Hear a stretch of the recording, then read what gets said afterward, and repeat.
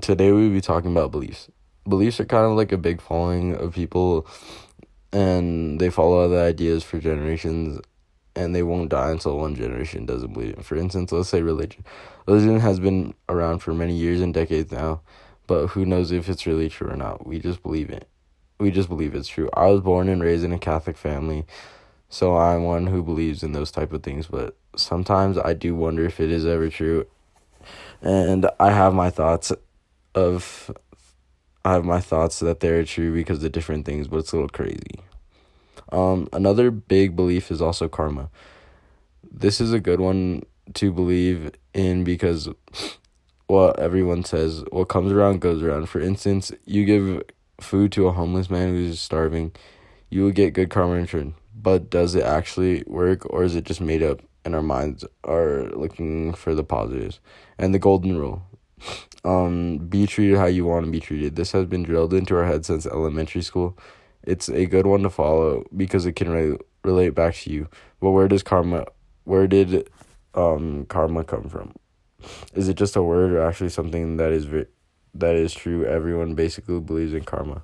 I feel like this is never going to die. Have you ever thought of how beliefs are made?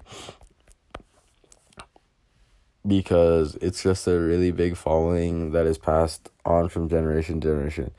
But also your mom and your dad are big roles in this as well, because you look up to them as kids and you tend to believe in the same things that they believe in. The same religion, the same morals. When my parents raised me, they wanted me to go to church every single Sunday. And I still do to this day, but I feel like if they raised me to go to church every Sunday, then I would eventually pick it up and I'd live a better life because I would have a belief system that is true. This is true because I still go to church whenever I can, and it helps me calm down and relax and gives me just a little time to think about where I want to be and to think about life. It's really nice. But my parents just want me to succeed, and that's why they put me in this setting where I would go to church every Sunday. My parents are really supportive in whatever I do, and I'm thankful for that.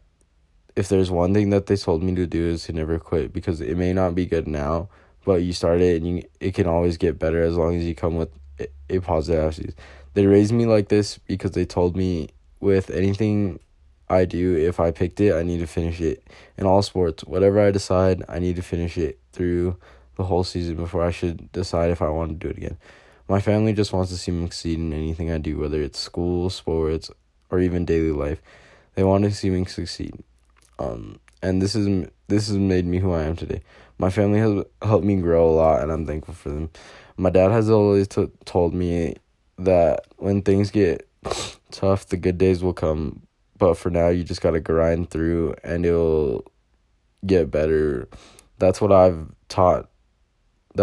taught by not quitting, because being a quitter doesn't make you stronger. It doesn't make you stronger. It doesn't make you grow and become a better. By not giving up, it makes you grow and become a better person. All of these things have helped me shape who I am as a person. All of these beliefs that I just named off, I feel like they're big to everyone. Beliefs like karma, not quitting, and religion, I feel like all of these are big and mostly everyone believes in. They're kind of like a social norm. The social norm, I feel like, would be religion most, because people believe in it. But also religion and karma, it all just depends.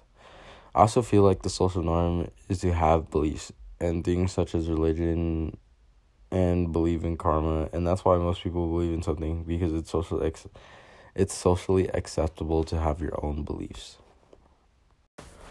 I also feel like if your parents have a big belief system, then they will most likely force it upon you. They would most likely force it upon you to believe in the same things, because you don't really have a choice as a kid.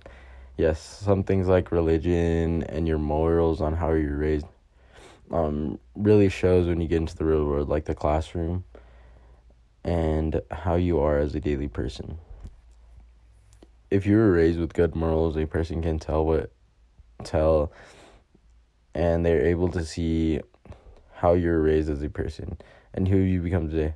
I feel like this is a really, really a big one because it can really show as you go out onto the real world and getting things like jobs and just being in this classroom and things like that.